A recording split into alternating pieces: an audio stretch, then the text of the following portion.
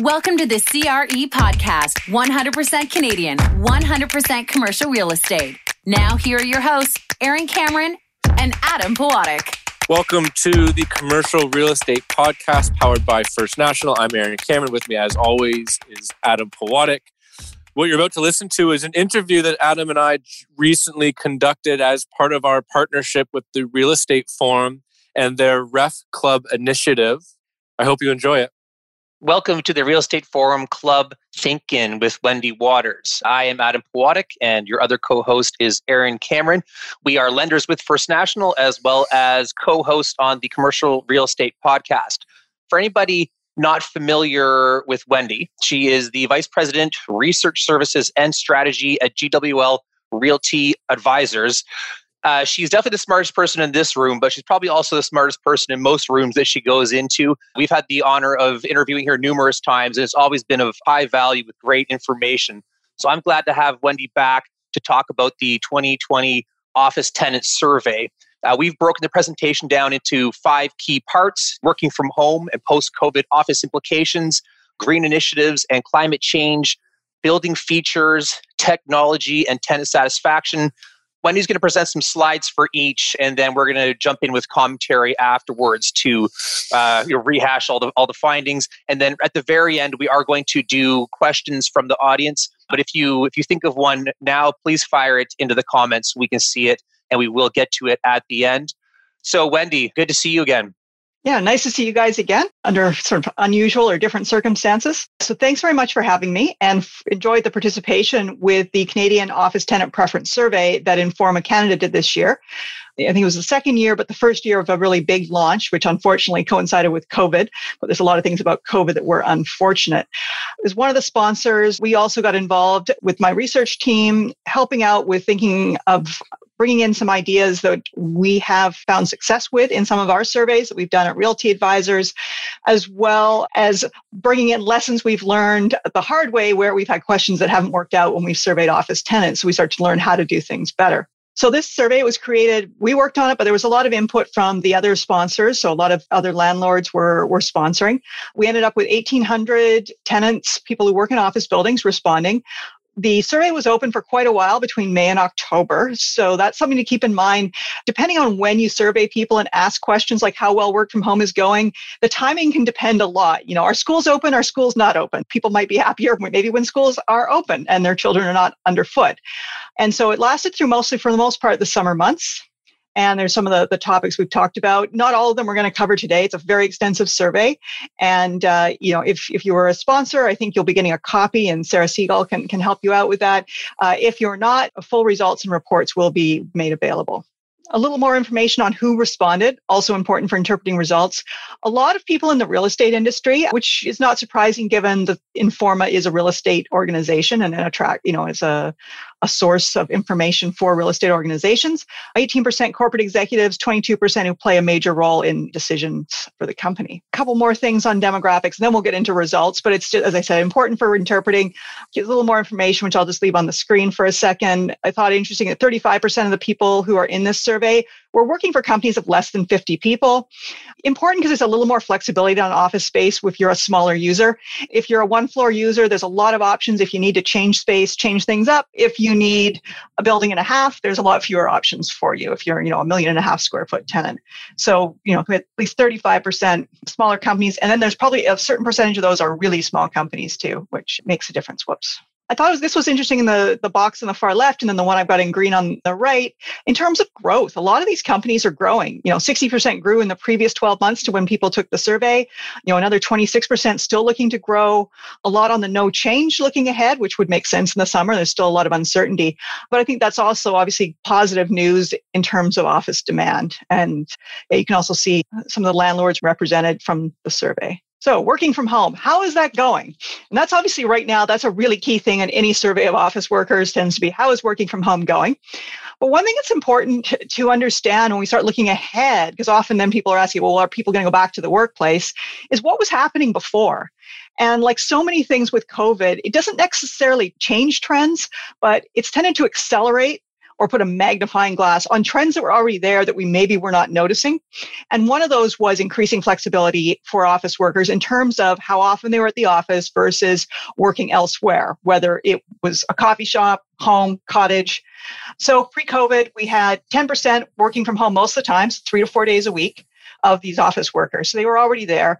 Fewer if they were downtown workers. So it's interesting that suburban office workers, and this isn't the only survey where I've picked this up. We've done some of our own surveying at Realty Advisors with Abacus Consulting, and we've also picked up this trend.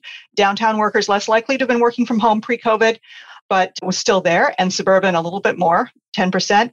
And then working from home sometimes 1 to 2 times a week, 18% pre-COVID, a little higher for downtown. So downtown workers having some of that flexibility pre-COVID. You can see there's a few of the other questions we asked. Once COVID's resolved, asked people what they would prefer. On this one, I broke into downtown and overall. On the chart on the left, the two responses on the far left are home full-time and home most of the time. And so you can see, again, downtown, we had 6% pre-COVID. We're working home some of the time and growing a little bit. We only had 9% thinking they want to be at home full-time. And then the other side is all of the people that really want to be at the office most of the time. So the other 4. Office majority, somewhere between 65 and 70% on this survey. But office-centric, meaning they still are going to need a place for them, a place to work at the office, was 90% for the downtown workers. So even if they're only there 1 or 2 days a week, they're still going to need a place to sit and get work done and go to meetings. One thing to keep in mind with all of these surveys of what people want is whether it's a dream or a perfect reality, or is it a forecast of what's actually going to happen. And to try to get to this, in a survey we recently did at Realty Advisors, it was done after this survey with Informa, we asked people who said they wanted to be at home 3 to 4 days a week. Well, will that work if your leadership of your company and or your whole team is back to the office? And 50% said no, they didn't think it would work, or they weren't sure it would work. So just because people say they think right now they want to work at home 3 to 4 days a week doesn't mean that's going to be very practical or feasible. So there's a lot we don't know about the future, but I think that's one where working from home works great when we're all at home. Is it going to work so great if you're the only one at home from your group? And we can probably talk about that more with Aaron and Adam in a minute. A few other things on productivity. So 50% said they were more productive. If you look down below, about 60% were quite happy with working from home. So that's great. We don't have disgruntled workers, which is probably a good thing with all the other stresses of the pandemic, that a lot of people are actually finding. I think probably once we got through some growing pains, because survey results early on, it was a lot of stress, but I think people have found a good rhythm, which is, I think, a really good sign for mental health and for workplaces. On productivity, we might want to talk about this. Productive at doing what?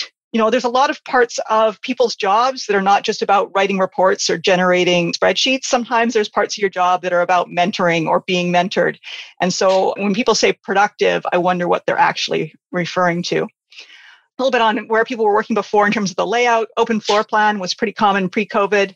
During COVID, do people feel like working an open floor plan? Not really, but that's during COVID. That's not post-COVID. That's right now where, you know, you do have to worry about a spread of virus.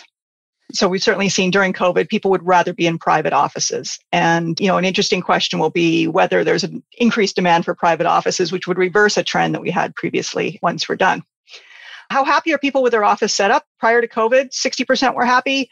During COVID, a little less. I think, again, that probably has to do with people who are in much more crammed office setups would not be happy going back there right now. I think we can all understand that. Cleaning schedule, people were quite happy prior to COVID, a little bit less happy. We don't know if these are people who are actually at the office regularly, but it may be that for some people right now, you can't clean enough. And what tenants feel like they're going to need to go back to work. And I think as we're starting to evolve back to work, once there's vaccines, this is going to be important for landlords to be paying attention to. How can we help our tenants get back in the office, get their people feeling comfortable? And it's a question we're asking a lot at Realty Advisors. So obviously some things we can't do about it in terms of how the tenant's density in their own workspace, but additional cleaning and sanitizing, air quality, things like that. Landlords can be either providing information. A lot of landlords have been investing in upgraded HVAC or HVAC filters. So it's letting the tenants know about this. Okay, I mean, we'll stop there. We'll just keep, that's a nice, pretty picture.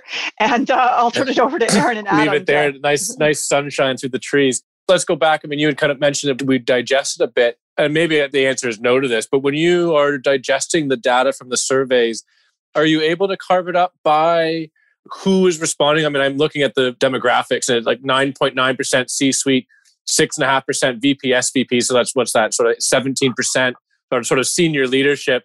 And can you tell us where they fit on that working from home once COVID is resolved? Because, I mean, you kind of pointed it out. If the decision makers are always in the office, there's probably some sort of trickle-down effect. I mean, it's the middle management, they want to work from home 5 days a week, but if you know your boss is in the office 5 days a week, that's just not feasible, right? So how does that get digested? Yeah, with this one, not everybody of those 1,800 answered every question. So right now, we've been going through it and determining which questions we have enough statistical size of the sample to then cross-tab. So to say, okay, of the people who want to be back at the office full-time, what percentage are C-suite? And I think we haven't done that yet. That's a really good question for this one. What percentage is there? And again, there's always that dream versus forecast. If you're asking, well, what would you prefer personally? And they might say, well, I like working from the cottage next to the golf course. That's really convenient for me. But then realistically, once everyone's back to the office, I think we know that leaders like to work. They like to be around their people and they'll be back. So it's also interpreting what they say. In some of our other surveys, we've looked at it by demographic groups and not necessarily by whether they were a decision maker, but certainly men over the age 55 quite liked working from home, it would appear.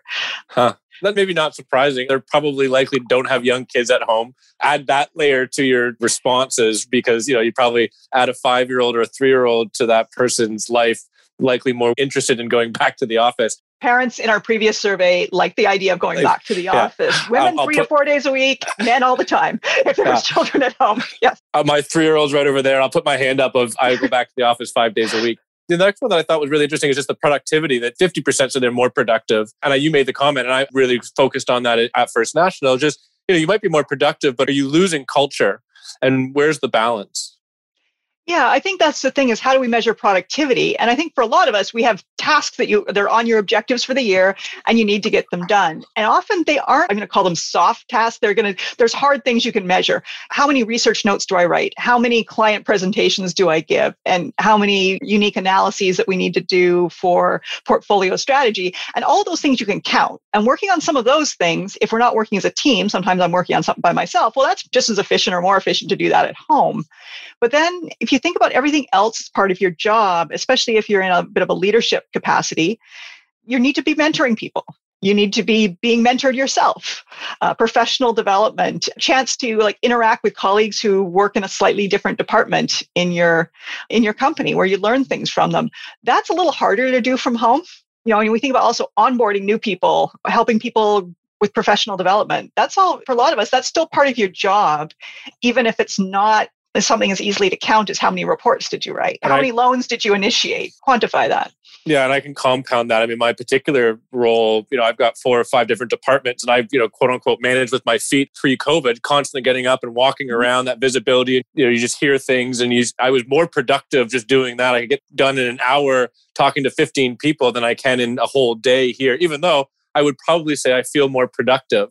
So I think that's almost an oxymoron, right? So yeah. Exactly. I think we feel productive at those individual tasks, but are we being productive from a company perspective? 11 months in, how many companies feel like their culture is strong, that their onboarding, that attraction and retention is going to work really well? I think that would be an interesting one to see as this resolves. Yeah, I agree. Let's keep moving. We're already 15 minutes in. We've got 4 more topics, so let's keep going. So green initiatives. Some of these topics are a little shorter. So green initiatives, this was also one of these trends that was there pre-COVID, but somehow it seems people are speaking about it more. And I don't know if that's incidental to COVID or because of COVID, but climate change risk, climate change resilience for buildings. But starting with green initiatives and what the tenants are seeing, they were asked, are there green initiatives in place at your building? And newer buildings, generally, yes. We see the bottom thing, 63% said yes, and they value and engage with them. Some don't know, but hopes there are. And then we had no, but they want there to be some. So I found that 86% of the respondents found green initiatives at the building were very important. So that I think is something to take away, that as landlords, we're always looking for. Obviously, we're looking to make buildings more resilient and more lower carbon, more climate friendly, but also the fact that there's perhaps a tenant attraction and retention to this, and an employee satisfaction for our tenants from some of this work that we're doing. And that's interesting how many pay attention to that. Some of our past surveys, there hasn't been nearly that much interest in what we're doing in terms of green initiatives at our building. So I was happy to see that. 34% saying they're worried about the future impact of climate change on their building.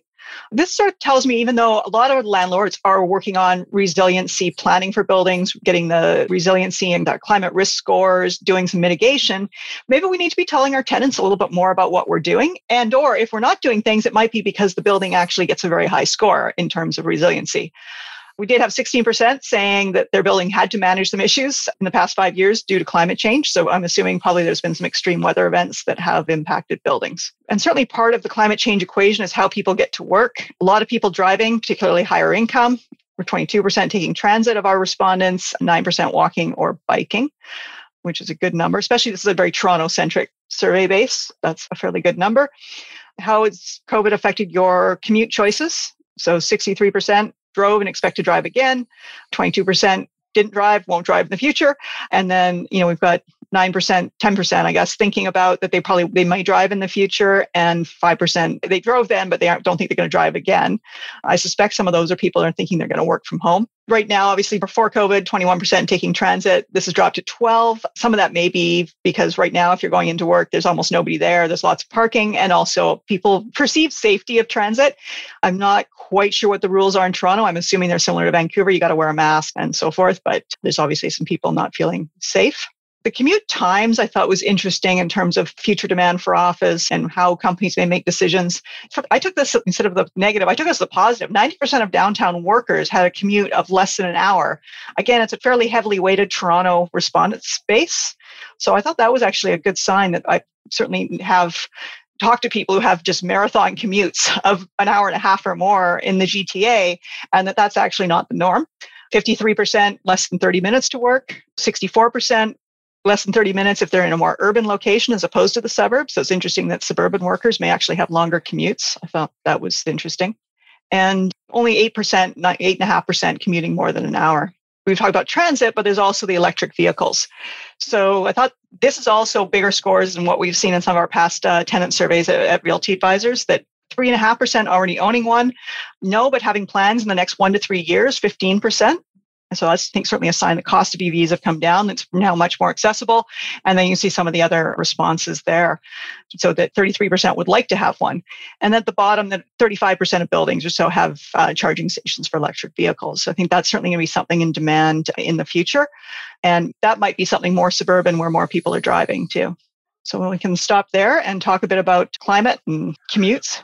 Well, I remember being at a real estate forum in probably 2013, and this subject matter was being discussed. And one of the panelists said at the time, this is the context of, you're talking about 8 or 9 years ago, that while it's nice to have, tenants don't value it, there's no economic case for it. But when you look at the priority given to it, the first couple of your slides there that highlighted that, there's got to be an economic case for it at this point. Yeah, I mean, I think there has, for certainly a lot of the climate initiatives, some of them there's an economic case with, in our case, our owner clients. We own buildings on behalf of clients, at Realty Advisors, in that they want a low carbon footprint. They may want to own a LEED Gold or a LEED Platinum building. That's part of their mandate and their own ESG metrics that they're trying to meet.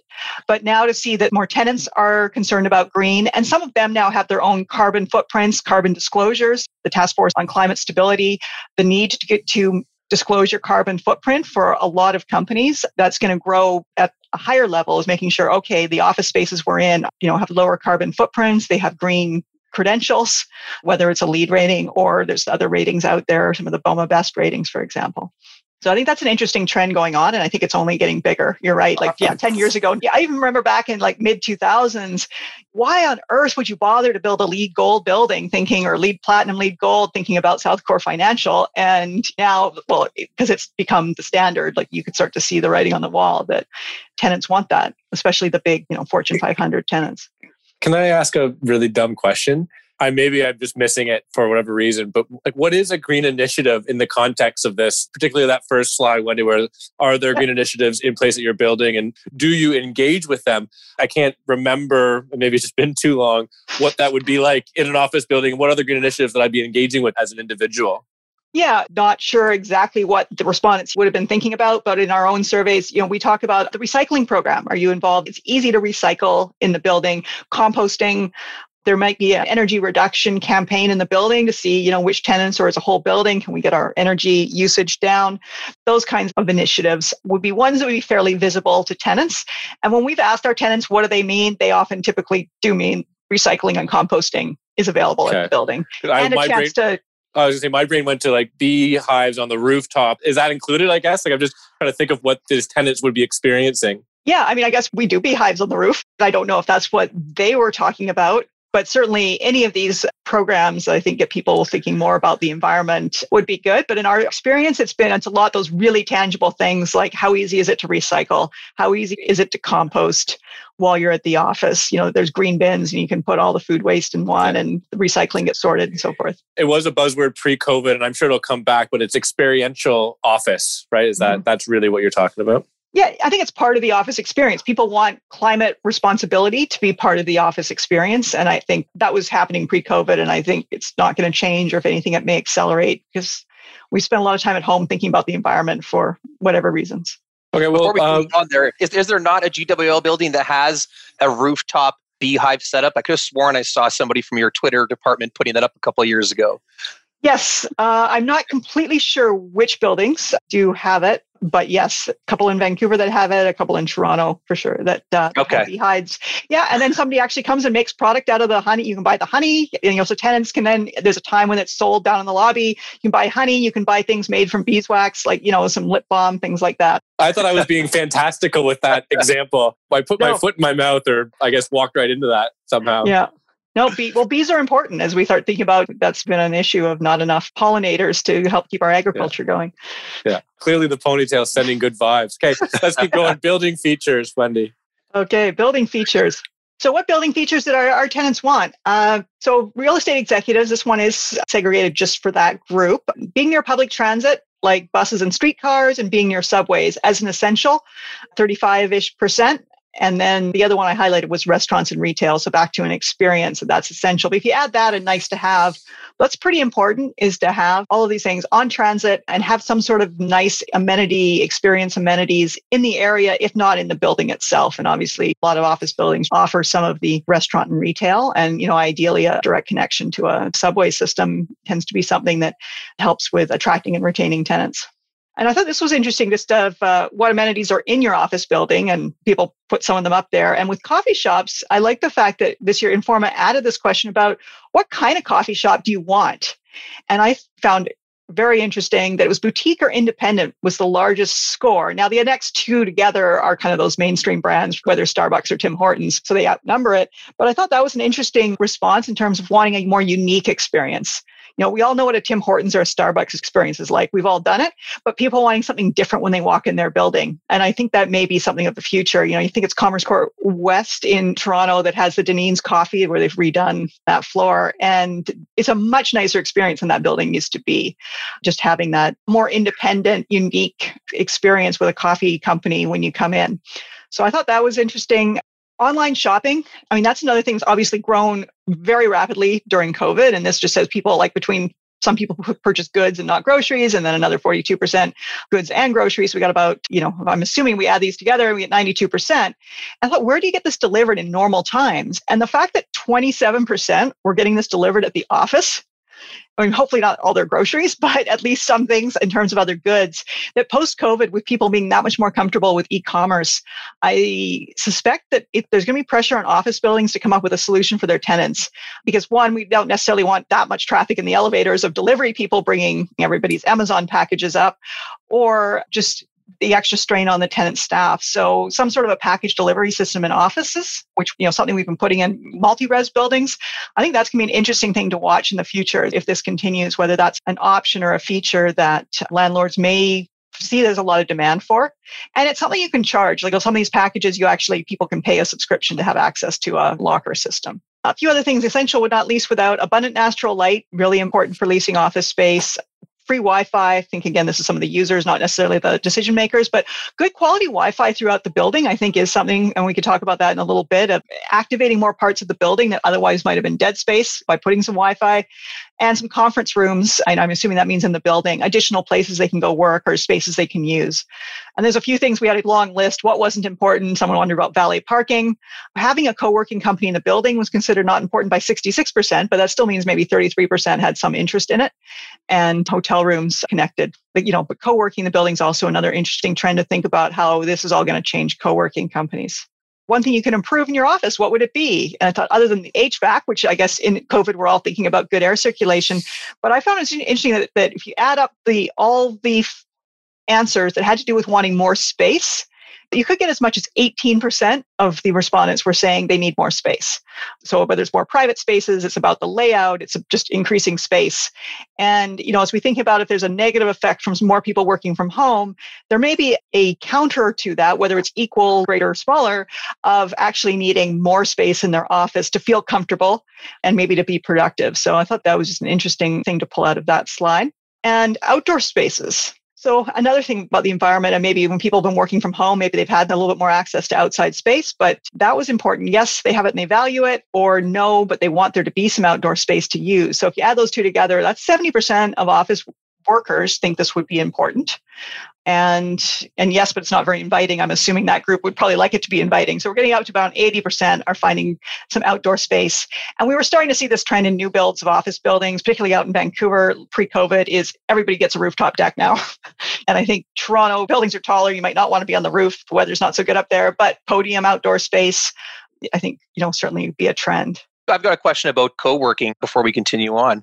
The interesting one is not viewed as a high value amenity for an office building, but can you envision a future post-COVID where workplaces are trying to manage uneven flows of workers? If everybody actually does end up, or a large portion of the workforce does end up working a handful of days a week, if you have uneven distributions on those days, where co-working facilities would become that much more valuable because you could scale up with their space on those days that you had the excess of employees. Could that be a way out of this for some of the co-working spaces? There's a bunch of trends with co-working. Certainly a lot of people crammed into a small space is probably not going to be super inviting immediately post-COVID until we all get comfortable, or we've had vaccines and we've had mild versions of the virus a few times and we're pretty much immune.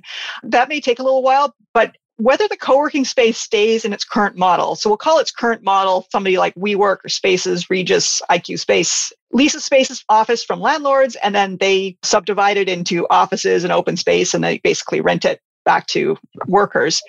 If we say that model may evolve, and there may be more landlords who get involved in providing space, and it's certainly something I know a lot of landlords are thinking about, is whether they end up having a floor or two of either smaller turnkey spaces that can be leased on a short-term basis. Maybe Monday, Tuesday, one company has it, Thursday, Friday, company B has the space. I'm not sure if that model is going to work, just the cleaning and the security and so forth. But there could be ones where we're ramping up. We need everybody in. I don't know. I'm thinking it's tax time and we've got to have all the accountants in collaborating on getting through taxes. Technology company coming up for delivery of a product might say, okay, we often have people working at home. We need them all at the building for quick meetings. And then maybe there's for 2 months of the year, they're picking up space. So yeah, I think having some flow, some flexible space in a building. I've had some big technology space users that I've interviewed, just trying to understand future of office, actually ask us about that if we're considering that. So I think that's something to think about is co-working. If we change that to flexible space and flexible lease terms from 1 day to 1 week to 1 year to 1 month, whatever, that may be coming post-COVID. But it's one of these things going to have to evolve and see what's there. But I would not be surprised if 5 years from now, things look totally different than they did, say, 2 years ago on the co-working front and the flexible space front.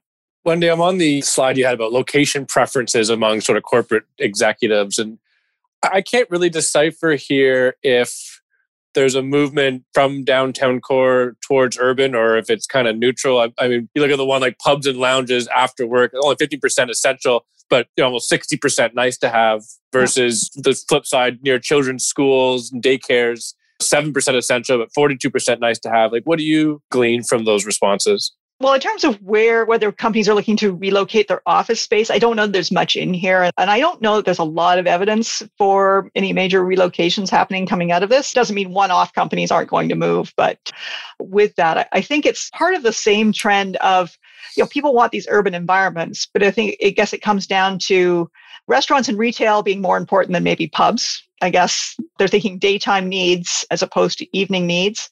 maybe if you asked the 18 to 30-year-olds on the survey what would be important to them, you might see the pubs and lounges for after work go up. They would really like to work near those. Or nightclubs. I mean, 3.5% want nightclubs. That's Adam in his 20s, right? There we go. Exactly. So, obviously we're talking to corporate real estate executives. I'm assuming we're talking about people who probably don't spend as much time in nightclubs as they used to. And a nice lunch or a place to even have a dinner while you're working late, I can see that being a little more important. But it's that urban environment, I think, is still fairly important to a lot of office tenants and for attracting and retaining a workforce. Yeah. Envision suburban office building in some sort of area with a bunch of other buildings surrounded by parking lots. You can't really check off very many of these sort of essentials, right? Exactly. And so there's a place for some of those suburban office parks in terms of what types of tenants they find them really useful. Obviously, having lots of parking can be beneficial.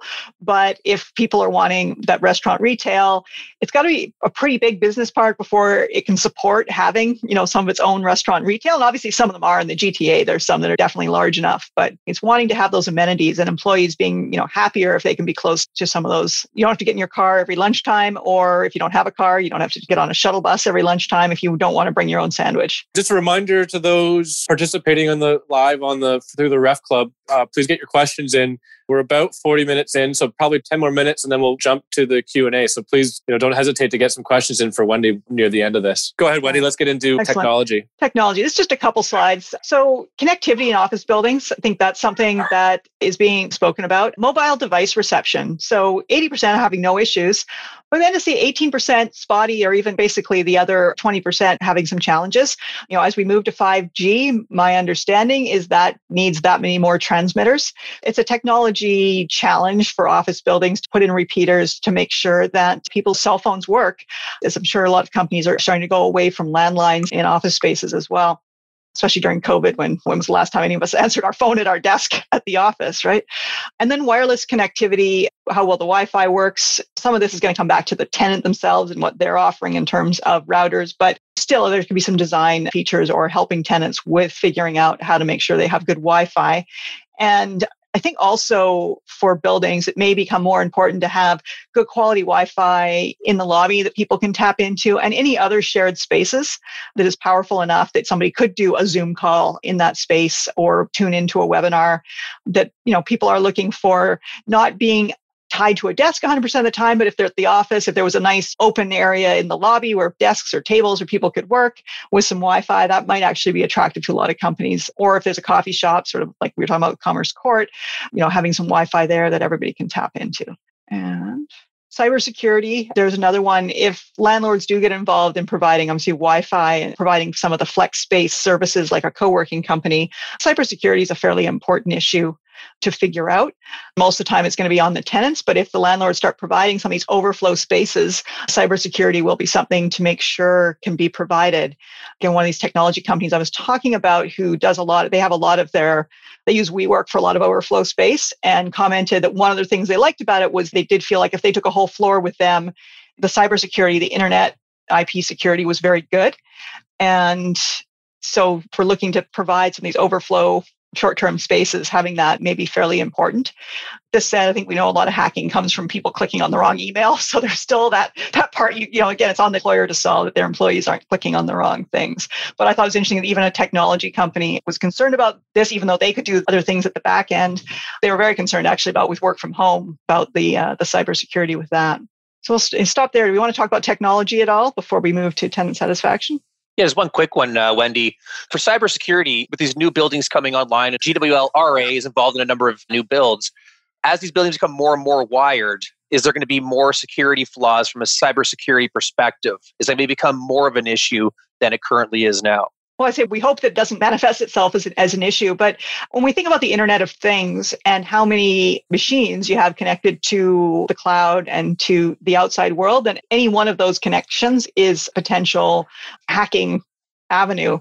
So it just means that there's that much more attention needs to be paid to that. And this is somewhat outside my area of expertise, so I don't want to say too much other than that it's on the radar as a challenge. If the smarter you make a building, the more you have to worry about attacks. Obviously, if your house has no technology beyond your internet connection, your fridge doesn't talk to your fridge, your coffee maker isn't connected to the internet, your fridge isn't, there's a lot fewer avenues to be hacked. I mean, Adam and I were actually, the last thinking we did last week was Brett Miller of Canderel, just talking about his vision for technology was that the building knew when people were leaving their desks so that the baristas would know to get a new pot of coffee going on the main floor. Like just everything is so interconnected that way that it's so much more efficient, better for the environment. But of course, I guess because you've got that Internet of Things creates a little bit more challenges as far as just keeping the data secure. Yeah, exactly. And yeah, it sounds like you've had a guest on that people can probably go back and listen to that interview for more on technology and cybersecurity. Let's move into tenant satisfaction, Wendy. All right. So a big part of these office surveys is often for landlords is to make sure that we're doing a good job and the tenants are happy. And generally the results in this one were pretty good. As I said, we survey our own tenants. So I have some scores to compare. 63% thought the physical condition of their building was an 8+. An 8+ is a pretty good score. And, 65% liking the state of their office space. Now, their office space is obviously controlled by their employer, not necessarily controlled by the building. Those are good scores. Satisfaction of concerns or requests. So I guess maintenance requests, number 10 was the highest scoring, which is really good for maintenance requests. So I think, the landlords involved, those employees in them should be very proud that they're able to get issues quite quickly. Communications on building issues, events, and even COVID impacts, again, really strong. Noticing that in this top quality buildings, the responses, the experience was better than in some of the older legacy assets. Probably makes sense. The brand new buildings are often staffed a little higher. Being new, there may be some technologies involved in helping to maintain the buildings at a different standard. Sensors that help with, when do bathrooms need cleaning, when do garbage cans need emptying, and so forth. Overall customer service, it said like 10, 9, 8, and number 7, all very strong. Again, slightly stronger on the higher end buildings, but again, they're higher rents. There are often a higher service offering at those buildings. So I think we would hope that they would score better than a building that has more minimal service, but a good value for rents. And you need all these buildings for all the types of companies and office users that we have in our cities. A few really interesting things that came out in this survey, and I tried just put a few of them down, but there's so many more. 25% expecting their company to grow in the next 12 months. That's really interesting. And it's also important. It feels like the world has stood still a bit. There's been a lot of job losses in some sectors, but actually in the office-oriented sectors, there's been either flat or job growth, depending on what city or province you're in. So financial services, professional services, technology companies, there's actually, they've either recovered the jobs, they've even grown jobs over the last year. So I think that actually is important to note is that even though we're all at home, the number of people who are doing office jobs has actually increased during the pandemic. The modest majority of respondents said they're happy working from home and equally or more productive. And post-pandemic, most people want some flexibility to work from home part of the week, or at least when they need to just be trusted to work where they need to work to get work done that's required. Workers wanting more space. During the pandemic, not as many people happy about working in open plan spaces. Makes sense. Whether this continues into more private offices and back to private offices for some companies post-COVID is, I think, an interesting question. Tenants, so we had 20% reporting some connectivity issues. So that's something I think all buildings to work on, especially as we move into a 5G environment. Green and wellness amenities are valued higher than other amenities. And there's been a pretty big change, as we were talking about over the last decade, in terms of how much tenants are valuing these types of experiences or services. And another one, I didn't have the chart anymore, I took it out, but many tenants were actually unaware of some of the features and amenities that a building provides. So there may be some opportunities when, as people get back to the office, as a welcome back initiative landlords could take is just reminding people, and especially there may be people who are new to the companies and new to the office buildings when we all come back, reminding everybody of what's available. Is there a fitness center? Are there some tenant lounges? Are there some meeting rooms that can be booked?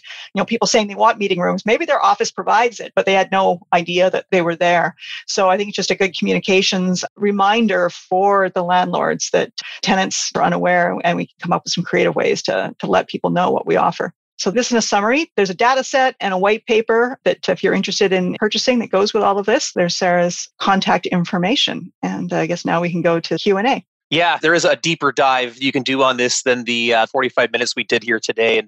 And Wendy put up the contact information there. Before we move into the Q&A, Wendy, there's been a lot of pontificating in the newspapers about we're going to need more office space overall. We're going to need less office space overall. In your conclusions there, you talked about a couple of things. Companies expect to grow, but you could grow with workers at home. Workers want more space, but maybe those aren't the decision makers who want more space for their employers. So we assume that we get out of COVID by the end of the year. So a year and a half from now, are we occupying more space or less space? What does it look like? And Wendy, let me pile on. So answer that question. And in concert, are you going back to the office? What's your personal feeling about this? I am definitely going back to the office. I had flexibility to work from where I felt I needed to work prior to COVID. I was mostly at the office. So yeah, I definitely miss the office for talking to people. I miss having the workplace set up. The separation of work and life and everything else is nice. And I don't live that far from the office either, so the commute's not too bad. In terms of, are we going to be using more office space a year and a half from now than say pre-COVID or, say Q4 2019? Hard to say. I think the occupied space, not the vacancy rate, because there's been a lot of new supply coming, especially Vancouver and Toronto. I anticipate it will be very flat compared to pre. And I think there'll probably be absorption in the higher end buildings and maybe a little bit of negative absorption in the B and C buildings. That those smaller tenants who've now been doing work from home for a while may decide to stay there, may decide to do something different. That's my prediction, is we're going to be fairly flat, probably up in A and AA and maybe down a little bit in the B and C, but the vacancy rate is going to be higher. So it's just important not to confuse the vacancy rate with the occupancy number, the total square footage occupied, because we're going to see higher vacancy rates with new product coming. And there hasn't been a lot of leasing in the last year. As you guys have probably seen, if you've been underwriting some buildings, leasing's been very quiet because people can't do tours. They can't feel comfortable doing tours. Most of the big leases that have been signed were under negotiation pre-COVID or considered pre-COVID. So there hasn't been a lot of brand new leasing over the last year. And we'll need to catch that up. And a lot of companies are waiting till this is over to then figure out their space needs. How many people are going to, they start their leases expiring. We've had a lot of tenants try and do like 1 and 2 year renewals, just move my decision 24 months down the road so we can get through COVID. And then we'll see how many people really come back to the office, what people want, what's working, and make a decision about our next office lease. And you said get through COVID, and that's the uncertainty. When is that? 12 months, 18 months, 36 months? I mean, let's hope not, but that is the unknown variable. Well, thank you very much, Wendy. Really appreciate your time to do this. And of course, all the effort, the work that you did with Informa. So thank you again for coming on. Really appreciate it. Looking forward to doing this again, Wendy. Yeah, my pleasure. This is a lot of fun. And thanks to you guys for hosting. Hey, everybody. That's the end of our interview that we did with the Ref Club. I hope you enjoyed it. Thank you for listening to the CRE podcast. The information from this broadcast is not to be relied upon as financial, investing, professional accounting, or legal advice. First National Financial LP holds Financial Services Commission of Ontario license number 10514 and 11252.